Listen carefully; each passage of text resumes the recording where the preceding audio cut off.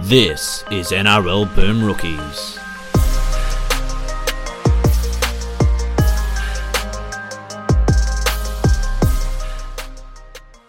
Hello everyone and welcome to another episode of Boom Rookies presented by ESPN. I am Matt Bungard and with me today, Nick Campton. Hello. Doing it all again.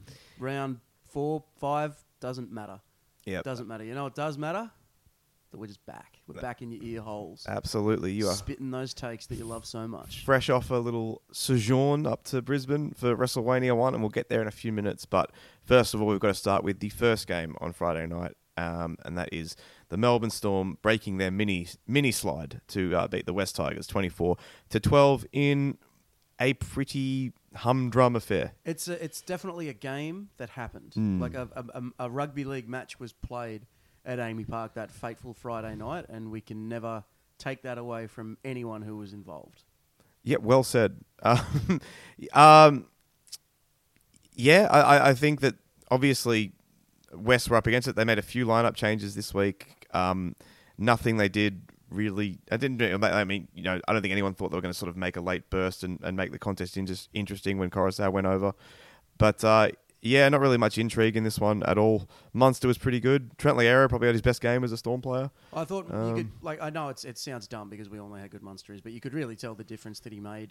For the Storm, just gave them a little bit more creativity, a little bit more inspiration, and I felt like this. Like, to me, the Storm played like a team that was a little bit low on confidence, and then as soon as they were able to put on those 4 tries in 20-odd minutes or whatever, after the Tigers sort of kept pace with them for that opening quarter, and then the Storm surged away, and then they were like, you know what, we can just shut up shop and ride this lead all the way home. Munster was really good. Olin made a really big difference. He did. I thought it was one of his better games in a good while. I thought Josh King was really impressive in the middle of the field as well. It was nice to see Billy Bricks get over after a tough couple of weeks.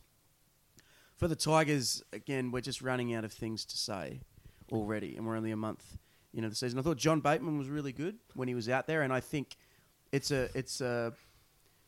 something. Maybe you can't rely on Bateman putting in kicks and doing weird shit all the time, but I do think he's in a better position to succeed in this Tigers team than other players might be, because a lot of what Bateman does is really singular, and they are still playing to me like a team without a lot of cohesion and without a lot of fluency between the players and what they're doing and all that. And the Kepa try was a good example of that. That was just Bateman tracking across field and doing stuff, and the Coruscant try was the same. It was hilarious how Nick Meaney just looked totally the wrong way. And then Coruscant got him.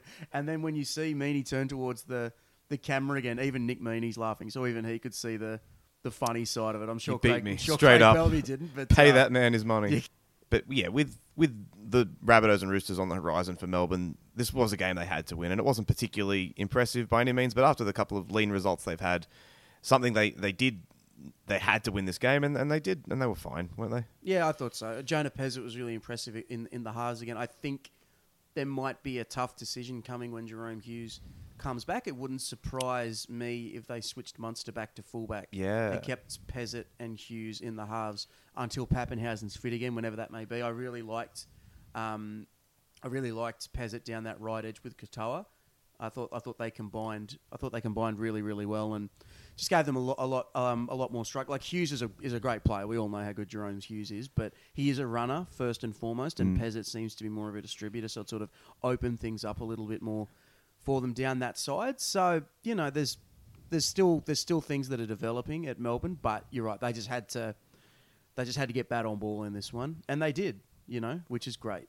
The Tigers go to Brisbane next, and then Easter Monday against the Eels. When's the win coming? Well, I can tell you that a lot of Broncos folks are seeing this Tigers game as a bit of a track. Well, they did beat them up there last year, right? That's the thing, because the Tigers have just inexplicably done pretty well against Brisbane over the last couple of years. But, come on. No, I know. You're kind of clutching at straws on that one. Brisbane away, that's really, really tough, especially with how high they're flying at the moment. And then Para Easter Monday, when Para looked to have sorted a couple of things out, it's looking pretty grim. I hadn't realised that the Tigers hadn't won a game with Luke Brooks since last May. That's pretty bad. It's not what you want. It's not what you want. Unless they beat Manly in round 8 at Campbelltown, I reckon they could be winless at Magic Round. jeez, that's... Well, they've got a bye. They've got Penrith again, and they've got... that's it. Yeah, bye Penrith, Manly after that Para game. That's some hard living, man. That's some hard living. Like, there were a couple of things that were all right. I thought Junior Tupou was pretty good. He's on good. The wing. I like him. He's someone who seems to have a bit about him.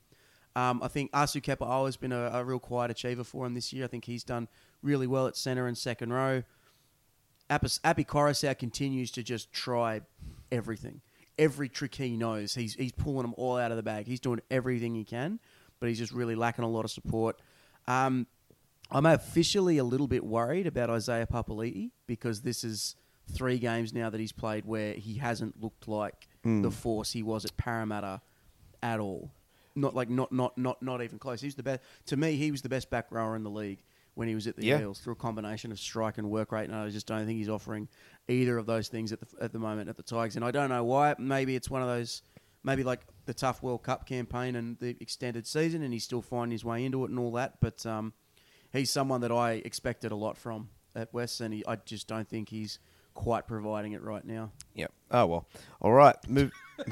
Well, I mean, what can you do? Like, I know. What can like you say? it's just What can terrible you because say? you're right. That guy was amazing last year. Yeah. Best backer in the comp, at least in the conversation. And yeah, it's just been fine this year. And that's just appears to be the way things go for West. They sign guys who we see at other clubs and they look great, and then they come put on a Tigers jersey and something weird happens.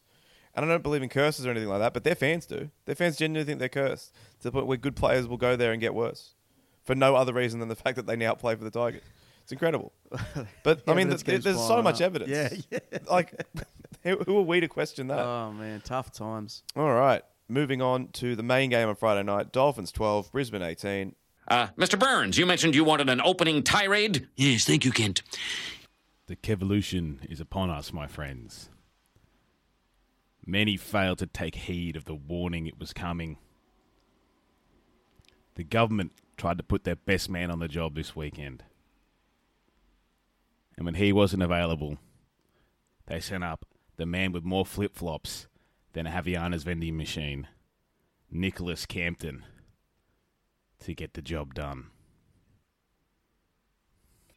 But unfortunately for him and many other faceless government officials, whilst it takes just one man to start a Kevolution, no one man can stop one. No matter how many times he banged on the desk in the media box on Friday night and repeated they were supposed to come 10th, he was powerless to impact the result at Suncorp Stadium on the night. Like any classic battle of Brisbane, this was one of good versus evil.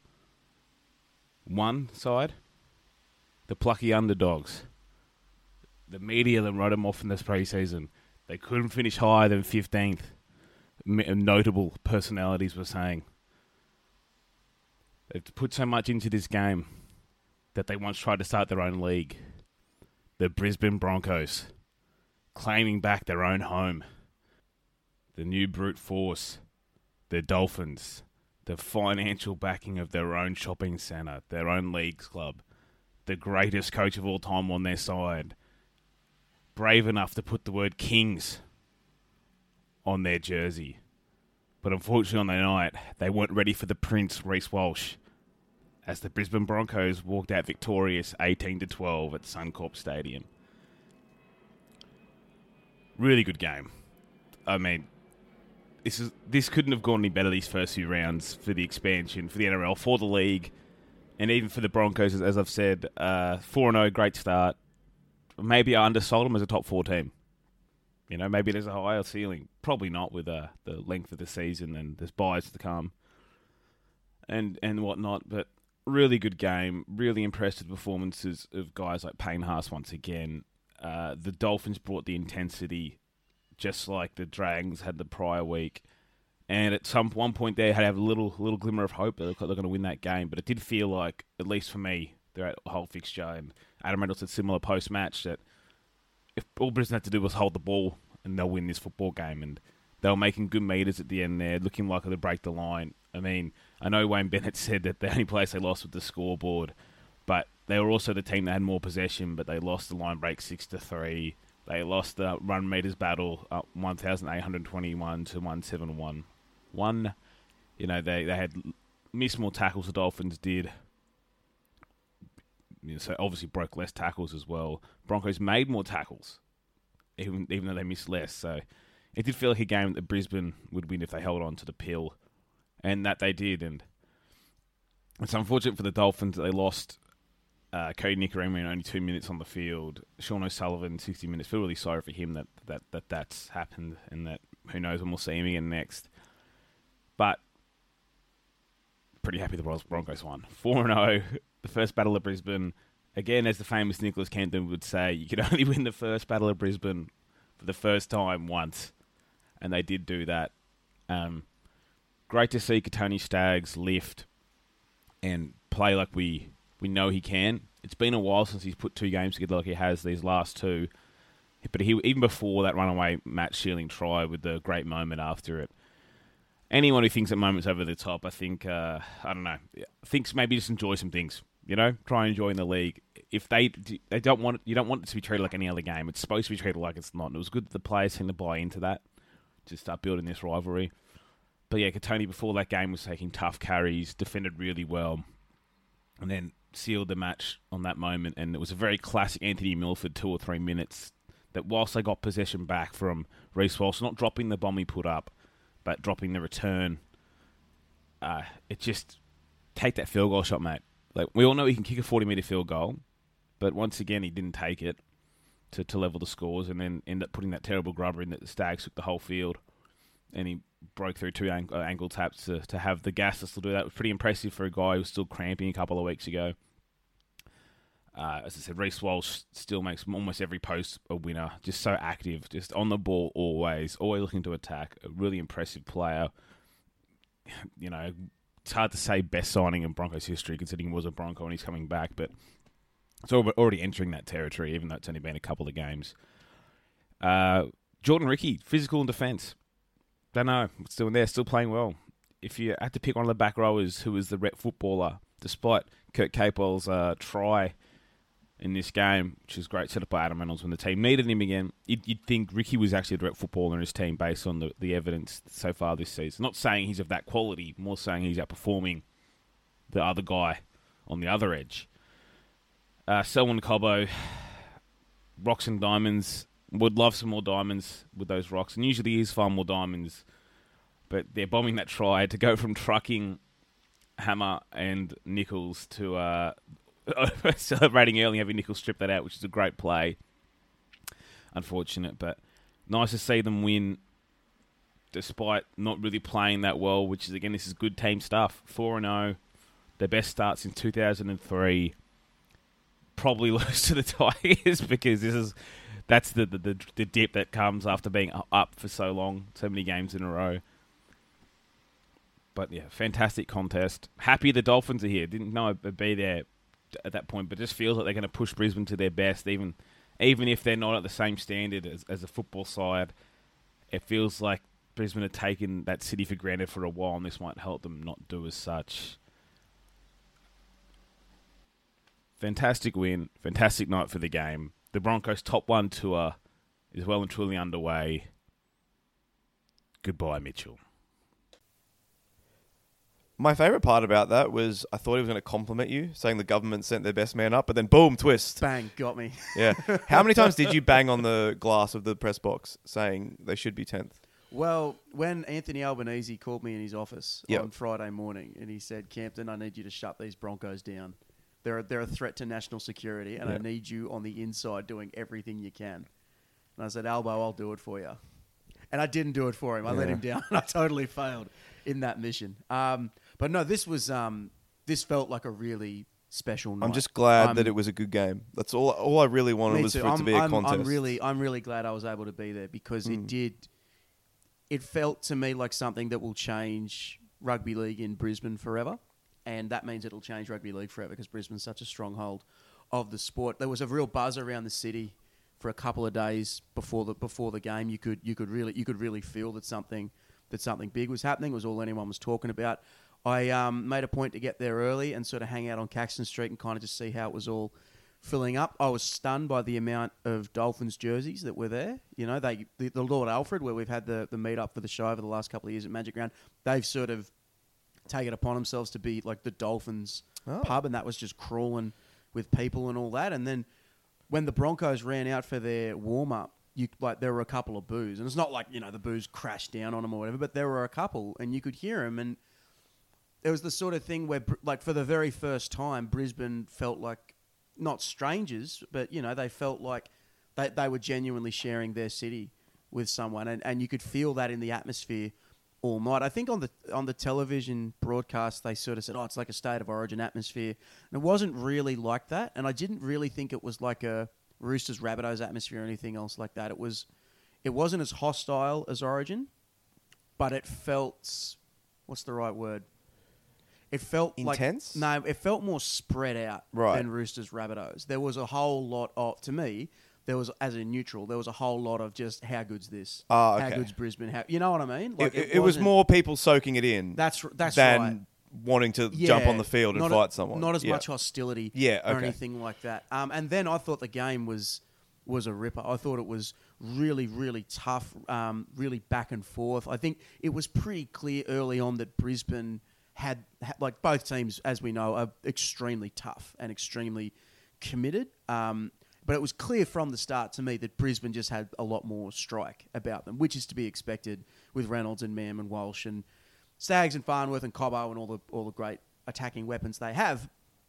But their execution was just a little bit off. They dropped a lot of ball, and that they sort of got dragged into a bit of a dogfight by the Dolphins, who lack a little bit of that creativity and a little bit of that spark, but they made up for it by just being really sure of what they wanted to do, really committed to the way they wanted to play. I thought Sean O'Sullivan was really, really good when he was out there, not doing big flashy things, but just running the team around the park, getting them where they needed to go and all that.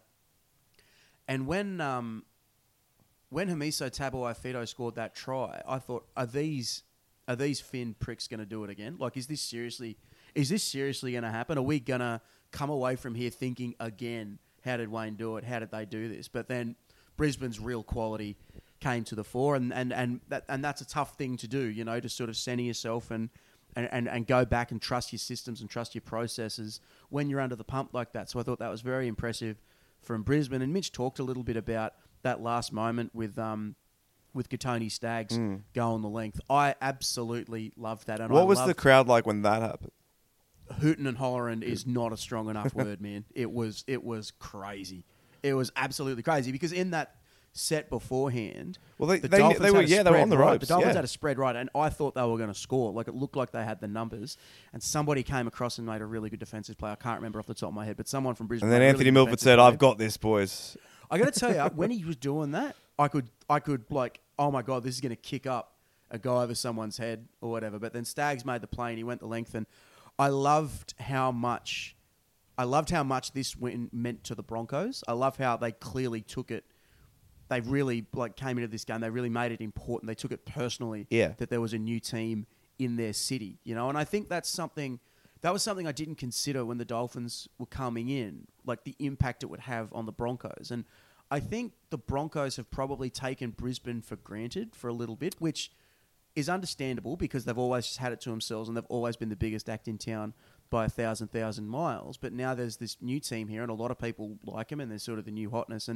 And Brisbane have to fight harder for what they used to get for free, And I think that's bringing the best out of the Broncos, on and off the field. So I think it's really given them a great shot in the arm as well. Like that Staggs moment, that'll be replayed forever, You've got to get wins you have to win games to get people interested to start with. But I think once you get to this point where you're selling out a stadium practically for the first derby, I think now we're at the point now where this game is going to mean something going forward, regardless of the form lines of both teams. And that is the sign, to me, of a true rivalry. Like, regardless of how the Roosters and Souths are going, Roosters-Souths is still a big game. Like, and, we've seen that fade a little bit with other rivals, but I don't think it will in this case because we just never had anything like this before. And now that we've got two Brisbane teams, I'm looking forward to many more of these. And whilst, as you said, it can only happen for the first time once, I mean, right now it's got potential to be the biggest rivalry in the sport within a few years. Well, the size of it is what makes Yeah. a difference. So the Roosters Rabbitohs is big, right? But that's just two parts. But it would be of like a if city Roosters that has Rabbitohs were the 1,000 only two teams in Sydney. That's it. Imagine if there was two teams in Sydney, right? And that was all we had. You know, like Brisbane's one of the great rugby league cities, and there's two teams, and it's pick a side. Like neutrality isn't really an option anymore, which is really, really exciting. I can't remember off the top of my head if Mitch mentioned this in his opening tirade, but Payne Haas, fantastic again. The Dally M leader now, which That's good. that's like, that's two wrongs making a right. It's a bad Dally M system, but we've got the right guy leading it. I really love what he's doing at the moment, where his first stint is really, really tight and really up the guts. And then his second stint, when he comes on with about 20 to go, he's running a bit wider and he's using his footwork to isolate smaller guys. He did it to great effect against the Dragons last week. He did it again this week, where he ran over the top of Sean O'Sullivan, and that's when O'Sullivan got injured. And I really love that, because to me, that's really getting the most out of him. Like he can be a battering ram. He can be the finest. He might be the finest battering ram in rugby league, and that's great. But he's unlocked this other dimension of himself at the minute, which is great to see, because a lot of guys sort of get to that top level and they just sort of stay the same. It's great to see a guy who get to that top level and then add more facets to his game. Another thing before we move on, should Herbie Farnworth be worried that he might not be the fullback at the Dolphins next year? Well, I would be if I was him, because I Hammer's thought been- Tabuai Fido was terrific again. Like the one knock I have on him was not rounding up Kurt Catewell on that break for the try. I thought Tabuai Fido got surprised by Catewell's speed on that one. Yeah. Which, when you're the fastest man alive, that can happen. I imagine that can happen sometimes. But he was great again, ran for more meters than any other Dolphin. And I think it's a measure of what Wayne Bennett's sort of created up there, and what the players have created up there as well, that the Dolphins were, without Jeremy Marshall-King, their starting hooker, without Felice Kafusi, sort of Big outs. their back row enforcer.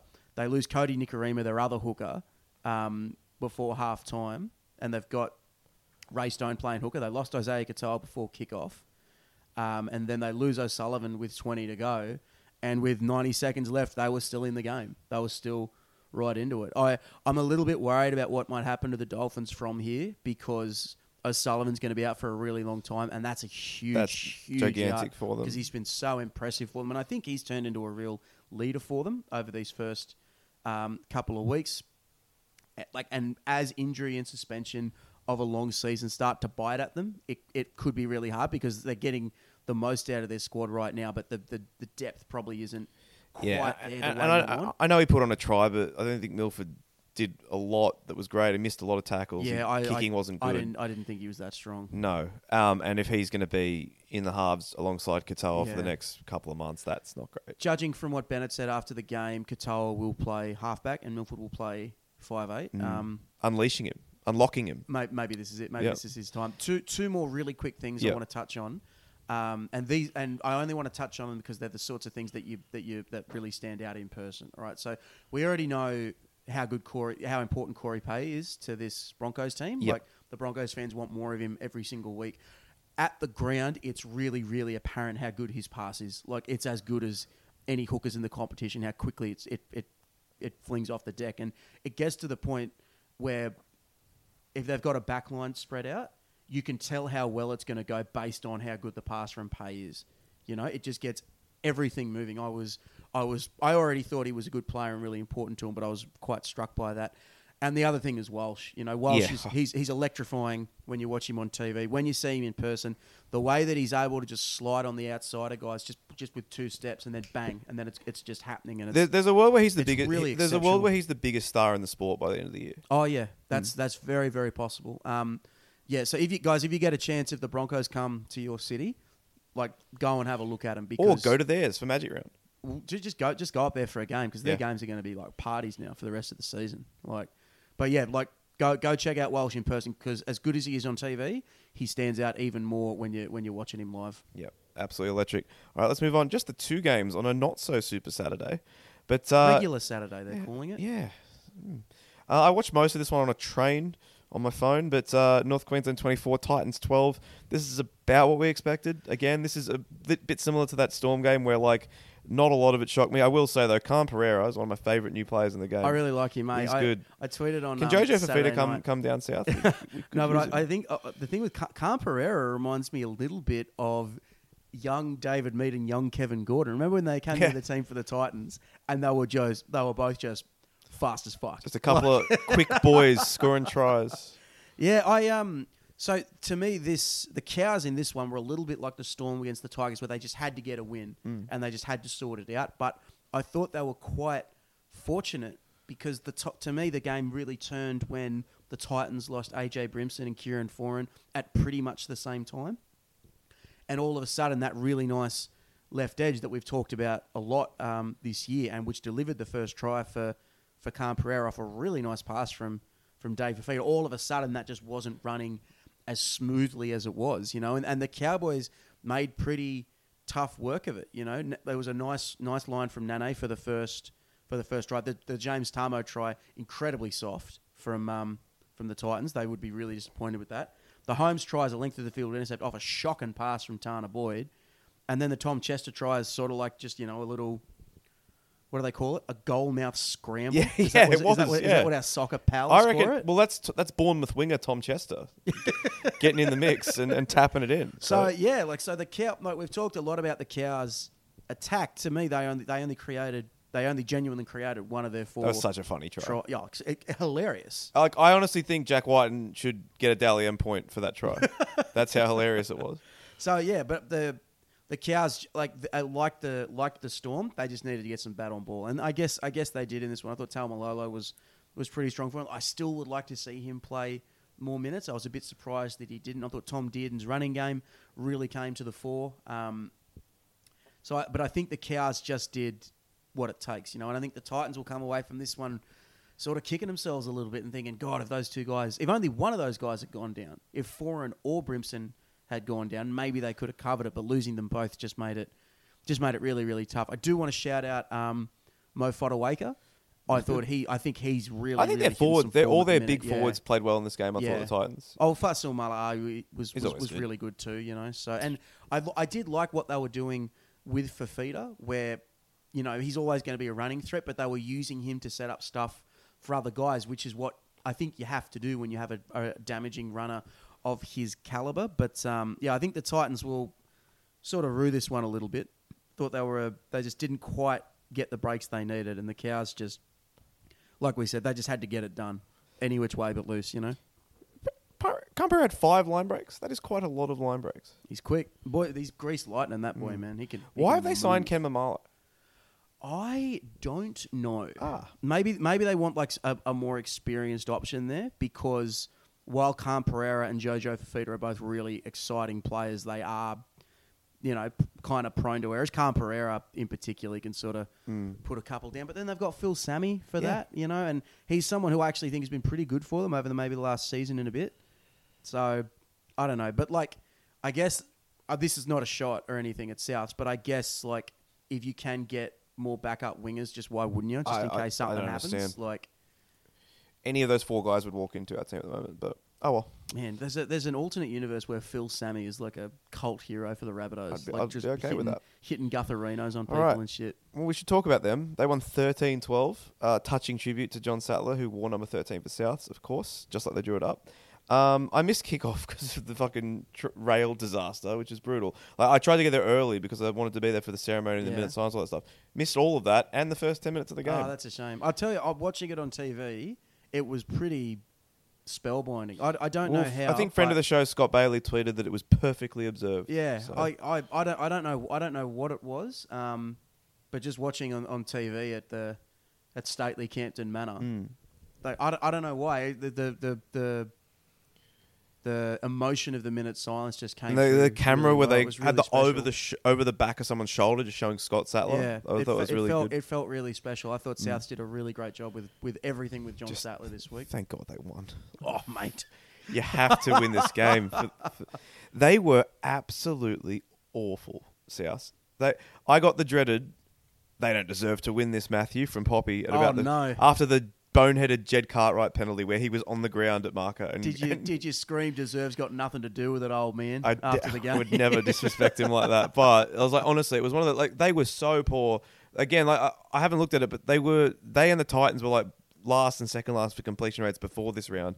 I dare say they haven't gone up that table after this performance. I think that they were below 60% when AJ made that error where he juggled the ball and then got tackled and dropped it. That dropped them below 60% for this game. So they probably got slightly back over that by the end, but not by much. And it just felt like the only reason they won this game was because Manly's attack was so poor. Yeah. Like, they just did nothing but either crash ball or early sweep to Ruben Garrick, where what is he going to do when he gets the ball after 4 passes and he's 25 metres out? That was it. That was their attack. Well, I think we talked about a little bit last week about how Manly's win over Para felt a little bit like the Vlando Ball days, and I think Manly are the last Vlando Ball team. Yeah, I agree with that. If they're on top, they will cut you to shreds because Schuster will have a heap of room and Trebojevic will be making meters like he's an extra forward, and it all just happens so quickly and there's not much you can do about it. But if you stand up to them and you stop them getting that roll on, which I thought Souths were able to do because Keon Kolomatangi moved back to the middle and I thought he was fantastic. Thought that was a great move from Jason Demetriou. Normally weakening a strength to strengthen a weakness isn't a good idea, but given how short they were on middles, they just needed that presence, and I thought Keon really gave it to them. So Souths were able to just sort of dig in, batten down the hatches, get in the trenches, and to me, this was a game that they won almost solely on their effort, and that's really typified by the Cody Walker try. Where watching it, I was like, no way. And even Walker didn't look like he didn't think he'd got it. Shades of Benji Barber 2012. Yeah, and but they showed on the replay, and Walker made it because he just didn't give up on the play, and he would have had every right to. No one would have blamed him if he didn't, but he made the second effort to get down there, and to me, just making all those efforts and having all the little differences that they make, adding them all up is what won this game for Souths in the end. It was interesting. Like, it just felt like every time South held onto the ball, they just had their way in the middle. They were getting kicks off from about Manly's 40, basically, every time they completed a set. But for a long period of this game, they just could not get to fifth tackle at all. And I know it was wet, but like, it's a genuine... I think they had similar issues at the start of last season as well for the first few games. But it's become a real problem in these 4 weeks so far that they just haven't been able to hold onto the ball at all. And I don't really know how you fix that. Do you just tell Tom Burgess he's not allowed to touch the ball anymore? Or because you need him to run the ball. So that's the catch-22, Nick. Yeah. I don't know. I tend to think that'll come. Like, every team has bad handling days and all that sort of thing. And I actually thought Cam Murray probably had one of his worst games. Yeah, still got a Dally M point. Yeah. He threw an intercept for a try. Bit of a tougher one, but that'll all come. That'll all come for South. But they really showed a lot of ticker in this one, which to me at this time of the year, that's more important than playing pretty and looking good. I'd like to see them do more of those early spreads. They started doing it a lot in the second half as well, where they just get the ball out to Tass, and Tass ended up with over 200 meters. I thought Tass had a great game because they kept swinging it out to him in the middle of sets, sort of in their own half, and they were just gouging them for 25. They weren't getting line breaks out of it, but they were getting 20, 25 meters every time they did this move, and they did it 4 or 5 times throughout that second half. And I'd like to see them do more of those early shifts going forward, especially when you've got Tass who's playing well and a devastating ball runner like Campbell Graham on the other side, who I thought again was very, very good, very solid. Yeah. Yeah. Can you repeat to the fine, handsome listeners? Can you repeat the stat that you told me yesterday? Yeah, about Souths conceding tries. Souths have conceded a try in the 39th minute of each of their 4 games this year, and if you include last year's prelim, it's 5 games in a row where Souths have conceded a try in the last minute of the half. So last week was Daniel Tupou in the last minute of the half. Round 2 it was Isaac Tungo on half time, and which was again from absolute nowhere. At least the Tupou one was kind of like a normal try, if you like. And then Sione Katoa in round 1, 39th minute. And then, of course, go back to the prelim last year. It was the runaway Toa try. 5 games in a row. No, but the best part is it's 5 games in a row. And twice when they had the ball. 2 of them they've had the ball, and 1 of them the other team had the ball in their own half. So 3 of them have been long distance tries as well. I thought AJ was going to get Cherry on that. He was he mowing caught him him as I saw speed fraud. It's like he caught up to him by 35 meters in the space of 60 meters. He got him just as he was diving the line. But yeah, but how? Just don't pass the ball on the last set before halftime. Just do dummy half runs and then kick it out. Do a little settler. Do the little hand motion. Because Jesus Christ, how can you do that for 5 games in a row? I think it's just a quirk, but it's pretty funny. Well, if Melbourne do it this week, I'm officially saying it's more than a quirk. It's a thing. It's a thing. Yeah. Lachlan Ilias kicking that field goal. Thrillias. It was weird because he had the Lion of Athens. He had a couple of really good kicks in this game and then a couple of absolutely terrible ones as well. So a mixed bag for him. I'm not going to praise his performance. I thought he did some nice things. Again, there were some kicks that were dreadful. There was a grubber where he overcalled Cody Walker on the last late in the game and just booted it out dead by that was a tough one. 10 metres. That was a tough one.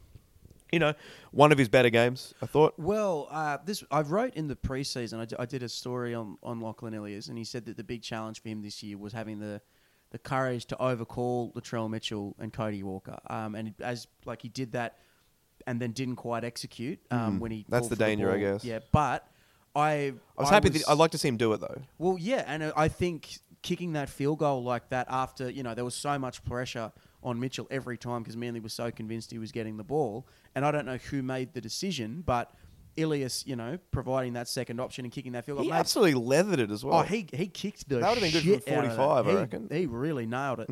But that's the sort of play, to me, that could give a player more confidence than that round 1 performance against the Sharks, as good as that was, because this was game on the line when he hasn't had the happiest of nights and he's still able to execute and get it done, and it was, again, I don't know if he made the call or anything like that, but having the confidence to be like, yeah, it's me right now. It's not the best player on the team and maybe the best player in the world. It's me. This is my thing. I got it.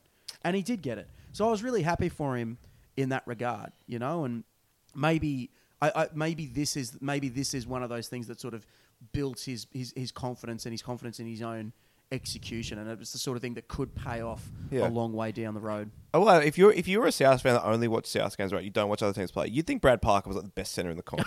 He's good against us every time. He's had a really good season. I thought his battle with Campbell Graham was a real. He got him a couple of times. It was good stuff. Manly, I just think they just got to be a little bit concerned about their attack, and I don't know if Turbo's back yet. He still seems like he's kind of reluctant to really put the foot down, if you get me. He's working hard. Yeah. He's working hard. They're using him a lot as a But they're still trying to do those bullshit 2021 tries, and they're not. It's not going to happen, boys. I would like to see him play a little bit wider, a little bit. I agree. More often. You can't just give him the ball under the sticks on the 4th tackle and expect him to run through 3 forwards anymore. But although he did do it against Parramatta, so. Yeah, I think their attack does need to become maybe a little bit more varied, but I think that'll come as Schuster gets a little bit more comfortable. I thought Olakoatu was really strong again. That take for the try, that was really pretty. That's pretty not remarkable. Fair. Yeah. Shouldn't be allowed.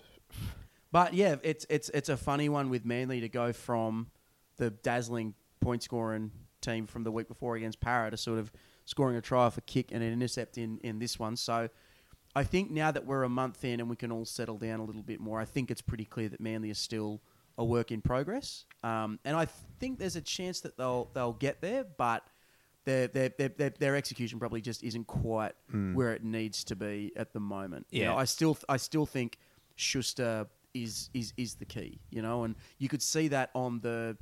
I think it was Tom Trbojevic who was going to score when it got disallowed for a forward pass that was not forward. Well, we should talk about that. That was not forward. A terrible in a call. million years. Like, and then when I watched the replay, I wasn't sure which pass they were talking. No, about. neither was I. Like that was and then that was there was some South fans online saying, "Oh no, it was the Cherry Evans pass on the 50." And I watched that and it's like, well, that's pretty flat, also. Yeah. And also they got the ball back on the 30, so no, it wasn't. Yeah. But so. Terrible call. Shocking call. Say that try goes in, maybe the shackles open or something like that. So if I'm Manly, I'm not. That was very confusing I'm watching not worried, live because I was right in line with Latrell and he just stops. And that was really and I was funny. like, what are you doing? And then I'm like, oh. But also, you could argue that Latrell would have killed him. So maybe the referee saved Tom Trbojevic from having his career not even ended. A puffer vest could have quit Latrell. Look at his hangdog expression. He's learned his lesson. South need a new winger. They just keep kicking at Isaac Thompson and he drops it a lot. It's not good. It's not good, Nick. It's not good at all. I did find that weird. Cherry Evans kept kicking at Johnston in the second half. And I was like, you sure? you going to keep doing this? He just kept doing it. I was like, all right, that's fine. All right, let's move on to Super Sunday. Feels weird. Yep. Don't like it. Sean Johnson's all the way back. this is Sean Johnson's year. We're back. for the 12th year in a row. This is going to be SJ's year. Oh my This is God, the he year it all was. turns He around, was. man. Yeah, what a try to win them the game. Oh, well, let's start at the start. I really like the Warriors. I've been saying it for a couple of weeks now. I just really like what they're doing. I The think top Webster's four tour I think is Webster's on. doing a really good job with them, with a team that a lot of people didn't expect. He might be the most well-known whole Andrew lot Webster from- in rugby league by the end of this year if he keeps this up. Shots at Webby, just If he shots at keeps the- this up. Shots at the Don. That was a reverse shot. I was saying Webby's the big dog. Okay. Anyway, But yeah, so the Bulldogs started really fast with the big Wahash going over, and they sort of had the better of the play for about 20 minutes after that, and I was like, oh wow, maybe I misread this one. But then the Warriors just came back really, really strongly, and that to me was part of that was the most impressive part of this win, that the Warriors were able to weather the storm and bounce back, because over the last couple of years that just hasn't been the case. Like, they've been okay in games here and there, but when things go bad, they haven't been able to do much about it. But this Warriors team really, really can. You won't believe this. I'm going to wrap Tohu Harris again. are you? I think, probably Payne Haas aside, I think Harris has been close to the best forward in the league this year. It's been real good. You know? And his passing around the middle third combined with his yardage is just exceptional. I thought the Dogs, I think after that first try to Kiraz, which was in the first couple of minutes, mind you, I think they thought they were going to be able to run over. They were going to be able to run over the Warriors a little bit, and they weren't able to do that. I thought their forwards, their middles were all pretty disappointing. Ryan Sutton is someone I've had a pretty big rap on, but I don't think he was quite there, and I don't think he's been anywhere close to his best over this opening month. The try to Johnson, while I loved it because I loved SJ, what did you think about that one? Did you think it was a try, or did you think it was Well, an I only just obstruction? watched Because it, The Warrior, I the just watched it Doggies back fans while we are were- not happy. They weren't happy, but it was weird. Like, Phil Gould tweeted and saying, I thought it was a try, but also they've called those not tries for the last few years, which I kind of I agree think with. that's it. Yeah. Yeah. Well, to me, I think Marnie played for it a little bit, and I might be wrong on this, but I think the NRL announced earlier this year that if they think guys are playing for the obstruction, they won't give it to them. You know, so I don't know. I wouldn't have been surprised or disappointed or anything if they had. I think that's a disallowed classic it. vibes. Give it, Sean Johnson. It was 18,595 Can't rob punters them of that. at Ericsson Stadium, and what would one of them have? Ericsson Stadium. Yeah, Look I at know, you. that was a nice one. Would Fuck one me. of them have turned their back on gentle SJ? No, certainly not. I know he does. I know him running isn't the thing that we look for from him anymore. It's but still great when he does I love it when he runs. So I good. really do. All right, and up at Marathon Stadium, the Newcastle Knights 24, the Canberra Raiders 14. You weren't in a great place yesterday. Oh yeah, I hated this. It was 14-8 at halftime. Matt Frawley's kicking 2-point field goals, which I thought was going to fall 15 metres short, but the wind took it. And then it just all went to shit in about a 10-minute window after halftime. Like, not even a 10-minute window. The Raiders conceded 3 tries in 6 minutes off back-to-back sets to a heavily depleted Knights team. Like, no disrespect to the Knights. I thought they played with a lot of ticker in this one, and it's the third week in a row where I think they've dug really, really deep under trying circumstances. So that's really impressive to me. Greg Marju was great on the wing. How good was he? Oh man, just Dom who? They're saying Just up a- in Newcastle. just a big tackle busting beast, man. It's so good. I thought Dane Gagai had his best game probably since the start of last year. Yep. And I thought Tyson Frizzell had one of his best games as a Knight. I don't know what it was, but he came on and really seemed to have a bit of fire in him, which is what I love to see from him because he's got so many physical gifts and we just haven't seen it as we should have for a really long time now. So there was a lot to like for the Knights and all that. I Lockie Miller was terrific again at the back. He's been impressive. That's kind of the silver lining with the Kalen Ponga situation, Yeah. which you don't like to see anybody go through what he's going through at the minute, but they've got a real winner in Miller. I really like him. I really like how involved he gets. I love how safe he is under the high ball. He refuses to get rattled as well. I think he's been super And for them. those sideline conversions where he wound. Oh, he's bending him in the breeze. That was swinging that was giving really it, good. giving a little Yeah. reverse swing. Love Yeah, that. And I thought Hastings and Gamble struck a really nice balance. They were playing with so much width. They were stinging Canberra on both edges a fair bit, which was really, really good to see. So this was a really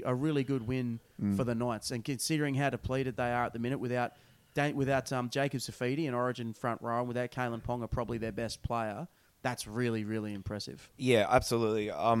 they, along with the Warriors, I think have been the team I've been most pleasantly surprised by so far. Yeah. In 2023.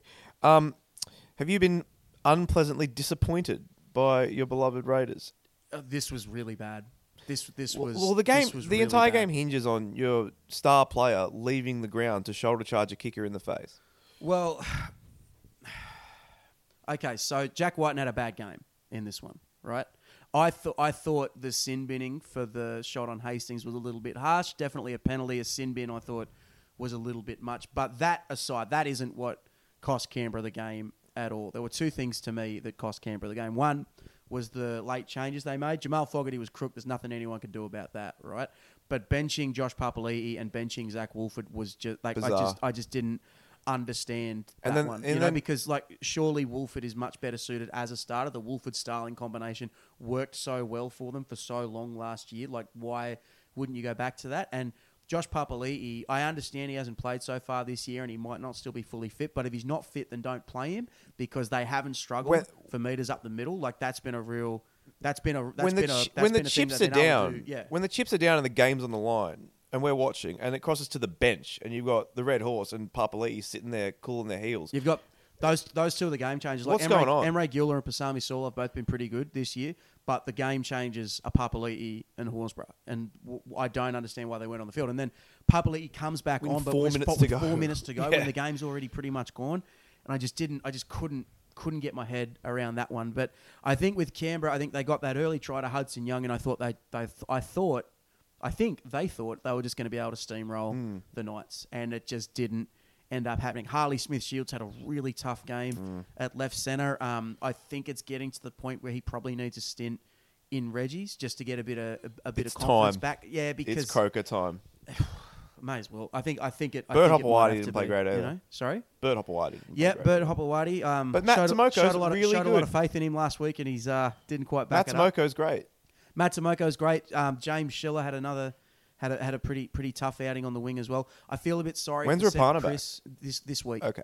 Feel a bit sorry for Seb Chris because He does a lot of things well. he's trying. He's just not a fullback. He's trying really hard. But he runs hard. He's got great work rate. But he's strong just, on the kick There's just some returns. things he can't do, like with both in attack and defense. Like they did this one inside-out play where he was the guy coming back through the middle. And if that's like a Jack Whiten or like a Latrell or a Tommy, they might score. But instead, he just got his line wrong and just sort of got tackled. Yep. But I think he's a really good player. He just shouldn't be playing fullback. I think once he moves back to centre, he'll be really, really effective because I think it's clear that he's worked on his body a lot, and I think getting 2 or 3 preseasons in a row has really made the difference. To me, he looks faster and he looks stronger, but that doesn't make him a fullback. It feels like Canberra just kind of let this one go. It feels like they did it to themselves, and it was a really important match for them, an important win to get because they've got Penrith this week, and Penrith always beat them, and then they got Brisbane away the week after that. And the way Brisbane are going right now, you wouldn't back Canberra with free money, would you? You know, now Whiten's going to miss both of those games. It came out earlier today that he's going to miss 2 matches with an early plea, or 3 if he fights and loses. Canberra will probably fight and lose it, I'd imagine.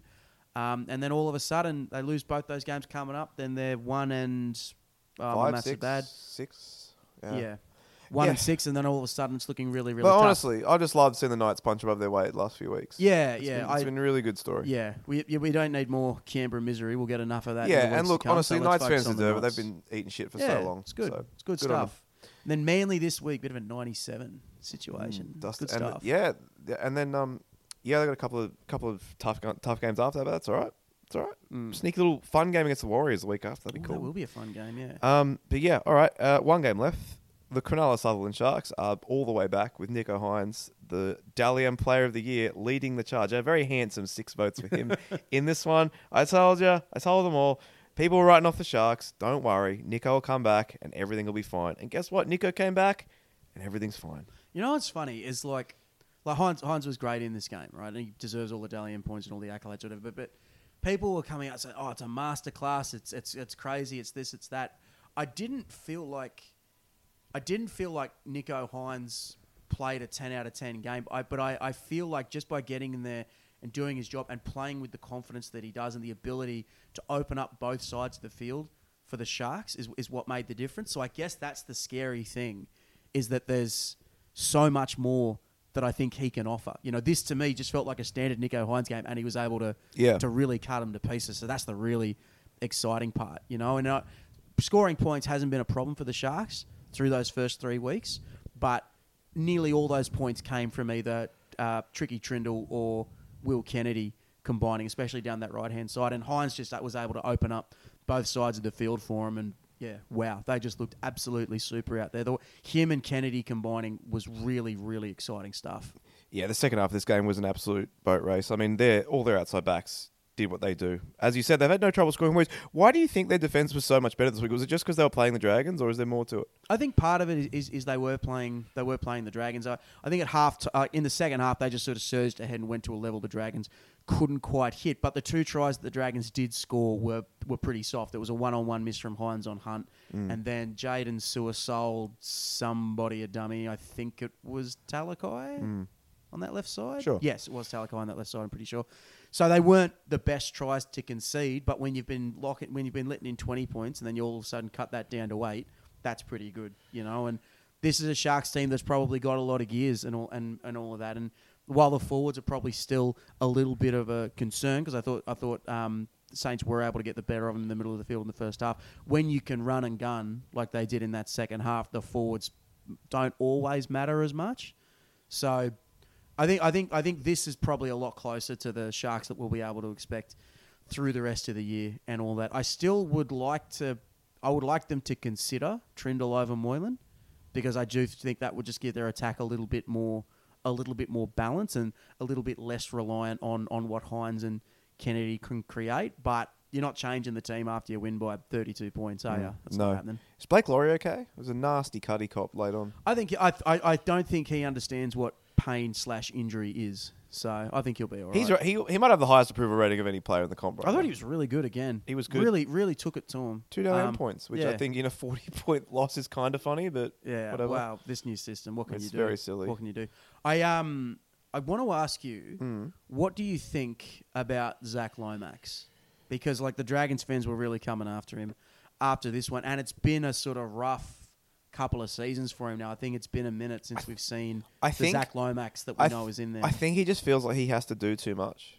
I don't know why. I don't think he should. I think there's enough talented guys around him that he doesn't. But every week he seems to just throw 1 or 2 stupid passes or force something that's just completely not on. This week it was kicking the ball dead. Out on the full by 5 meters, trying to do a chip and chase. I don't know. It's weird. I've always thought he was a really good player, but I think last year he took a step backwards and he's kind of just okay now, and they need him to be much more than that. Yeah, I think you're right. I would like to see him and Sully swap back to their original sides, get Lomax back at right centre. Where I don't like streamlined Sully, by the way. I want big fat Moses Sully back. Streamlined Sully's playing pretty good though. Yeah, it's not. I know it's not the same. It's like when Drew Carey lost weight. It's unsettling. Yeah, I think Lomax has to go back to that right side. I'm not 100% sure what they were trying to do with swapping those 2 boys, but to me, whatever they're trying, it's not quite working. So I wonder if this is the beginning of the end for Anthony Griffin, because this is too... You can't do this again where you make him fucking sing for his supper. I know, but I'm just saying, they had that late collapse against Brisbane, and then this is a local derby, a big game, and then they dish that up in the second half. That's 2 really big collapses. No, but what I mean, how... I'm sorry, you can't have a guy who's currently your coach and make him audition for his job again next year. He's either still your coach or he's not. Yeah, that's it. You do. All right. And before we do some news and stuff, this Thursday night, big game, Parramatta again. The Thursday night Eels. Yeah, every week. And again, playing a good team off a bye. They're playing the Roosters at Moore Park. It'll be a good game. Will be. I'm really interested to see what team the Roosters name, because normally a full-strength Parramatta, I would expect them to be able to sort of control the middle of the field against the Roosters. But without Junior Bolo, I don't know if that's as certain as it might have been. Regan Campbell-Gillard was great against the Panthers. Ryan Madison was really, really strong when he went back to the middle of the field. And we all know how good Jermaine Hopgood has been since he got there this year. But to me, Polo is still the best forward on that team, maybe the best player on that team, and he's a really, really big loss, not just with his yardage, but with his really strong passing as well. And I think he's become an emotional leader for Parramatta. And given that I don't think he missed a game for him last year, except except for when he was picked for Origin. They haven't had to be without him in any capacity for quite some time now. So that's a really big out for me. And like the Roosters were a bit battered and bruised against Souths. A couple of guys had to really tough up just to play. So they'll have the chance to rest up a little bit. And, you know, they'll have Hargraves. He was so good against South Sydney the other week. I think Brandon Smith will be a lot better and all that. So I'm probably talking myself into the Roosters. Yeah, but I won't put the final tip in until the teams come out. I think I agree with that, but I also think that they've been so reliant on their 2 star props, and one of them's not playing, so that's enough for me to tip the Roosters as well. Simi Radradra trying the chip and chase. Oh no, it's Simi Radradra!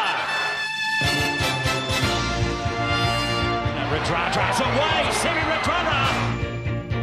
Oh, this will be interesting. Oh yes, it will, yes. Simi Radradra. Oh, he's absolutely buried it! Radradra! All right, a bit of news before we get out of here. Parramatta, without prompting, have come out and said, we're looking to sign someone to accompany Clint Gutherson at fullback. But he's staying. But we're trying to find someone else also. But we're not letting him go. A bizarre story that came out yesterday. I'll read the tweet from Michael Chammas really quickly. So Michael Chammas tweeted yesterday, Eels aren't moving Gutherson on. They've had a conversation with him about looking for a fullback. May mean Gutherson plays centre. May mean Gutho stays at 1 and the signing comes off the bench to provide X factor. They want to let him know before they chased. Is it Matt Duffy? We were having a bit of fun with this one yesterday. I had a few of the boys over, fired up the smoker, had a bit of pulled pork and a couple of beers for the lads. Is it Chris Naninu? And we were trying to decide what was the funniest possible player who Parramatta could sign, and what kind of names were being thrown around. Duffy was one, Inu was another. Matt Moylan got a shout. Matt Moylan would be the funniest outcome for sure. There was Corey Allen. Yeah, a lot of X factors. Well, that's the thing. Like they say, it could be an X factor who comes off the bench. How many X factor outside backs who come off the bench are there in the entire Well, like, has that ever really worked apart from when the Dogs did it with Ben Barber for a little while? Month. Yeah. Yeah, and then he was just the full-time fullback. I always liked for 10 years after that Warren Smith still called him the X Factor because real heads knew. I think, to me, this is Parramatta trying to play both sides of the coin. I think that they know that they've either got to...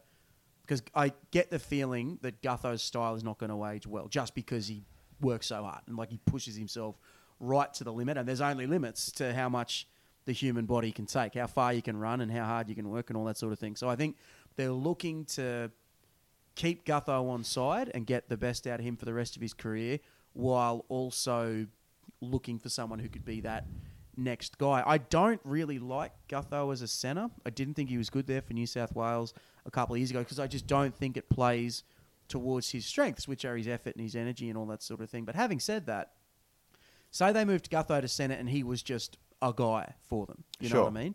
And then they signed somebody like Dane Laurie or Jaden Campbell or something like that. If it was that sort of thing, then I could probably get around it a little bit more. And Para have had a bit of trouble shoring up their outside backs, but it's just the way it's all phrased is quite... We kind of need to see who it is, right?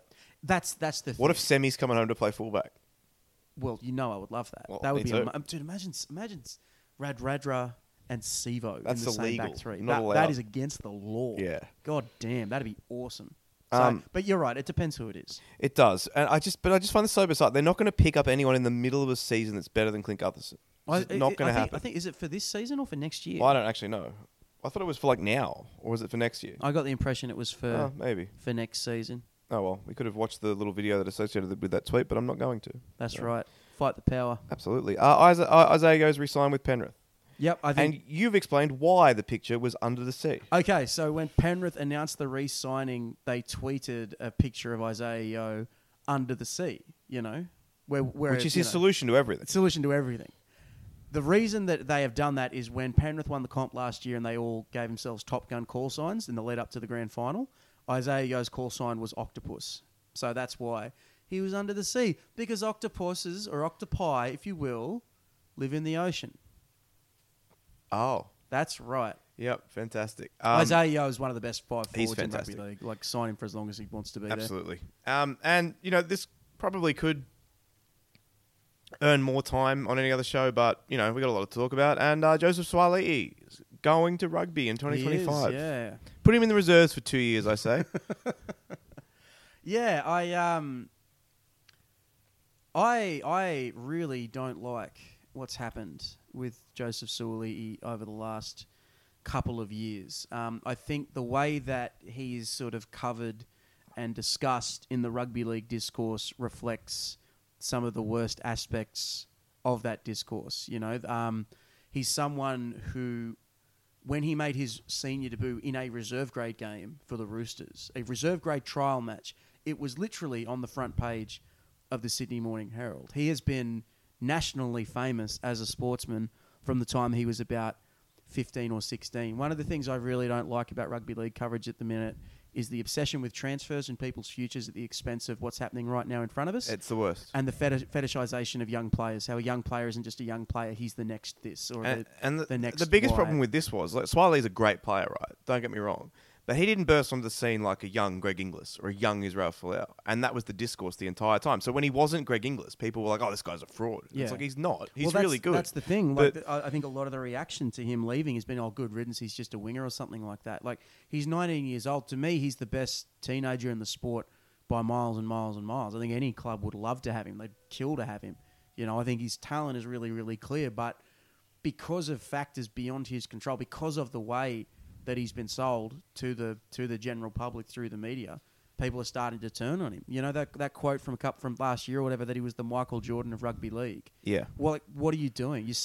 You're asking him to measure up to a standard that is impossible. And the constant discourse about him replacing the best player in the world. Yeah. At his position. Yeah.